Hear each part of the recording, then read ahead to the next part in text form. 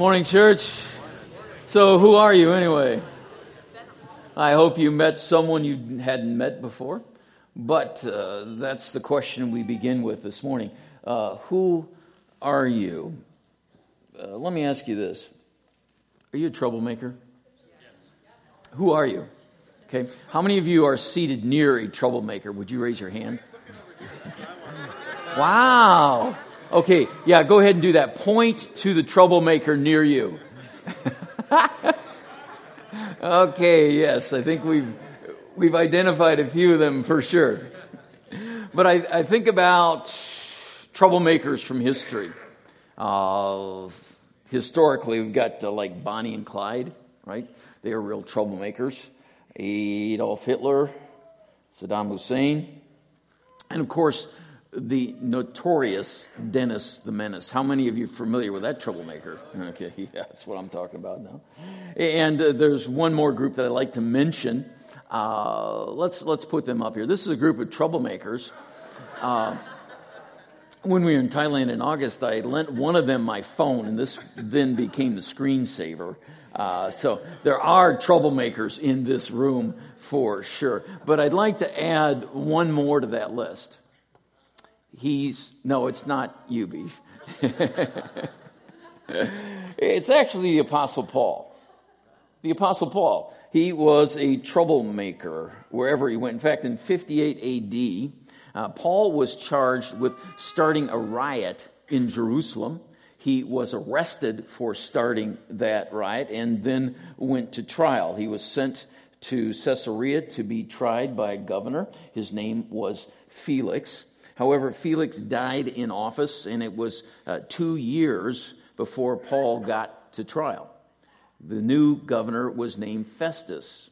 Those are rather strange names, Felix and Festus. I get that. But in the course of the proceedings, Paul exercised his right as a Roman citizen to appeal directly to Caesar. It was a bold and calculated move. He knew that he was sunk if he would go on trial in Caesarea.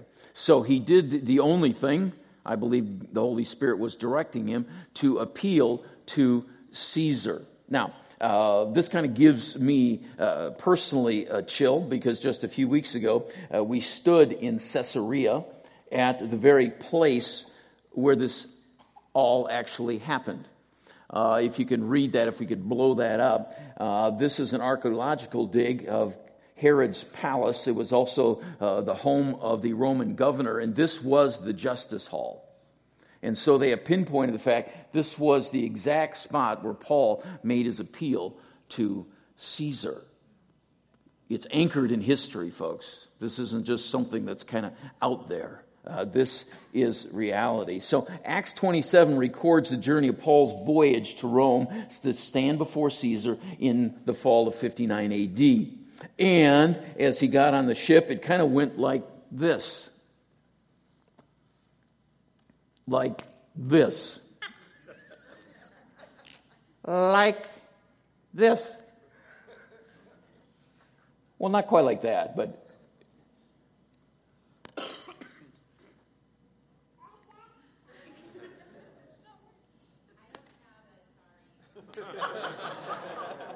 oh, that's highly disappointing, Aaron. We worked hard on that. Where is it? No, you don't need to go get it. Actually, what I had was Gilligan's Island. Okay, let's try it together, okay? Let's see if we can do the first few lines, okay? Just sit right back and you hear a tale of a faithful trip. Oh, wait, it suddenly magically appears. We just need to sing. Now for vote. Well, it's the second verse, but...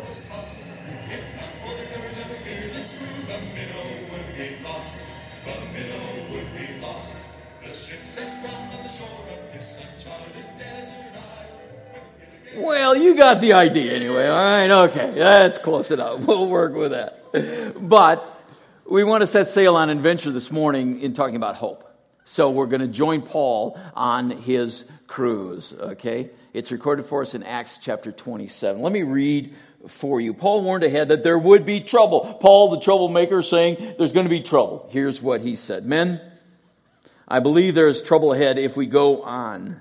Shipwreck, loss of cargo, and danger to our lives as well. Acts 27:10. But the sailors thought, we can handle this. We got to leave port now. Winter is coming. We have to get to Rome. Let's just do this thing. And so they raised the anchor and sailed out. We continue, Acts 27:14. But shortly afterwards, the weather changed abruptly, and a heavy wind of typhoon strength, a northeaster they called it, caught the ship and blew it out to sea. Kind of picture this. They tried at first to get back to shore, but couldn't, so they gave up and let the ship run before the gale. Okay? Got this kind of picture in your mind.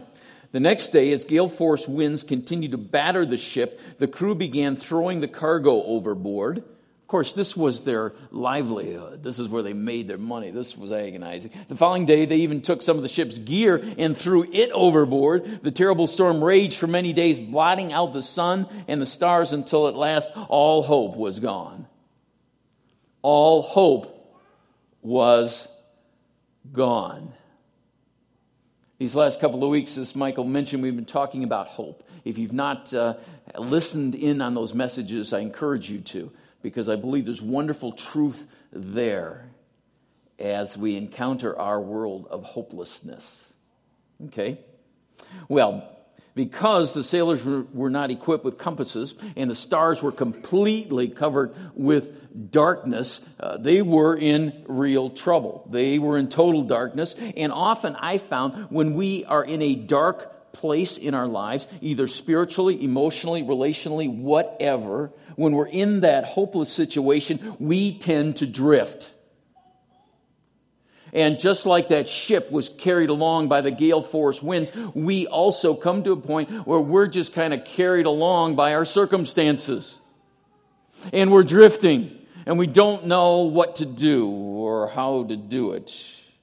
And so the waves beat us back and forth, and we go wherever the waves take us. That's what was happening on the ship. Our problems and circumstances can batter us back and forth, and we wonder, will there be any end? And when things get really bad, we may eventually get to the point of despair and heave hope overboard too. So we got nothing except the circumstances pushing us through life. Perhaps that's how you're feeling right now in a certain specific situation in which God is bringing to your mind. You're wondering, is there any hope in this thing? And I just seem to be carried along and I have no control. There's just, this thing is chaos. So what can I do? What should I do in these kinds of situations when there doesn't seem to be hope and it's dark? And maybe no one even knows the struggle that's going on inside right now, except God. He knows all about it. So what is it you're going through that has been tossing you around like a rag doll? Have you come to the point where you have thrown things out of your life? You've thrown the cargo overboard, and it's still dark, and there still doesn't seem to be any light at the end of the tunnel. It's just plain dark. Now, remember the sailors. I think it's important as we encounter the Scripture. They gave up hope because they had forgotten that God is in control. They gave up hope because they forgot that God has a plan way beyond their current problems. They forgot that God can inject hope into an absolutely, seemingly hopeless situation. They had forgotten all that. They had forgotten that there is a hope that never disappoints, and sometimes our problems are just so immense, so overwhelming, that we forget too. We forget God. One test of our faith, as we've been learning, is how we handle a crisis. Boy, did I have a tough week. I love preaching messages like last week. Count it all joy whenever you face trials of many kinds. Oh my goodness, it started on Sunday and still hasn't quite let up. That's okay, though. That's okay, because I got to live it too. One of the tests of our faith is how we handle a crisis. You see, it's easier to live like a Christian when things are going great. Yeah, when our prayers are being answered, our health is good, our income, it's paying the bills, everything's just kind of clicking, and we're moving through life, right? Easy to be a Christian, but how do we respond when things look like they're just going to fall apart? How do we respond when we're battered by what seems like impossible problems? How do we handle that? Because that's a test of what's really on our inside. So back to the text. On the 14th night of the storm, they were afraid we would soon be driven against the rocks along the shore, so they threw out 4 anchors from the back of the ship and prayed for daylight. Now, the longest I've been on a ship is 9 days. Greg, what's the longest you've been on a ship at sea? Oh, your Air Base Squadron. Go Navy, right? Who has been on a ship for any length of time? Any Navy guys here? How long? Okay, good. Well, in my experience, being on a boat for a while and you get into a storm, it can be a little disconcerting. Now understand, these guys were 14 days into this storm, not knowing what was going to happen, just being driven along. All hope was gone, 14 days in. Think about this. And so they threw out 4 anchors from the back of the ship and prayed for daylight. We'll come back to that in a second. Over the years, I've noticed that often when people encounter major storms in life, they suddenly shift in their thinking, and me included. They want to fix everything else in their lives at the same time. Because there is this sense of hopelessness and everything is out of control, we tend to begin to micromanage everything in our lives, try to fix everyone, try to fix everything in our lives because our life is so hopeless and out of control. And we begin to fix all the things around us. Not a good thing to do. Not a good thing to do, all right? So let's think about this. The situation feels overwhelming, so we just can't stand still. We got to do something, and because this thing is so out of control, this is something I can do. Let's fix things. When really what we need to do is put down anchors and just cease and stop for a moment and drop the anchors. Drop the anchor. Works a lot better in life, I'm discovering, right? Rather than scrambling around trying to fix everything so we get out of this pit, drop the anchor. Drop the anchor. Storms cannot hide our face from God because God is always with us. That is the truth of Scripture. Storms can't change the purpose of God because He alone is sovereign and in control of even the storm. Do you believe that? What? Do you believe it? I do. Even the storm that we're facing right now. Storms cannot destroy the child of God because His promises are sure and true. And I'm hanging on to those. Wow. Some of us are going through a devastating crisis right now. I get that. And we rejoice with those who rejoice. In our church family, we suffer with those who suffer. And some of you are in some dark valleys. And it's okay, because God's there too. He is. Our problems appear overwhelming, and we may feel like we're going under for the last time. I can't do this anymore. I can't do this. God, help me. Understand, God says this to us. You may lose the cargo. You may lose the gear of the ship. You might even lose the ship. You might even get wet before it's over, but you're going to make it because of the promises of God. That's what He's saying. I'm not saying it won't be without loss. I'm not saying it won't be without pain, but I am saying we are going to make it because of the promise of God. Let's see how this plays out. So what should we do while we're waiting for the crisis to end? Well, stop fixing everything and everybody, would you? Stop it. Let's do the same thing the sailors did. Drop the anchors. What do we know about anchors? We've been talking about this the last couple of weeks from Hebrews 6. This certain hope of being saved is a strong and trustworthy anchor for our souls, connecting us with God Himself. And we've looked at this. One of the earliest symbols of the Christianity was an anchor based upon this. Jesus Christ being the anchor for our souls, connecting us with God Himself. That is powerful. Well, back to our story. Morning came. The sailors didn't recognize the land, but they saw a bay with a sandy beach. And there they decided, we're going to run the ship aground. We got to get off this thing. This is too much to handle. So they did it. All 276 people jumped overboard and got safely to land. Everybody was spared. Acts 27:39-44. God says, I am with you. He's saying that to you and to me right now. I am with you. And He's with us. He is with us. Storms cannot hide God from you or you from God. God has a plan in this chaos. Even in the sense of hopelessness, God is working out something far greater. There's a reason for it all, and you're going to make it safely to land as we cling to the anchor of our soul. He is Jesus. Have hope. Hope does not disappoint. That's what the Apostle Paul said, and we learned last week. Hope does not disappoint. Romans 5:5, right? Hope does not disappoint. Hope does not disappoint. Now I'm convinced that a great expression of our hope is found in this table, the communion table.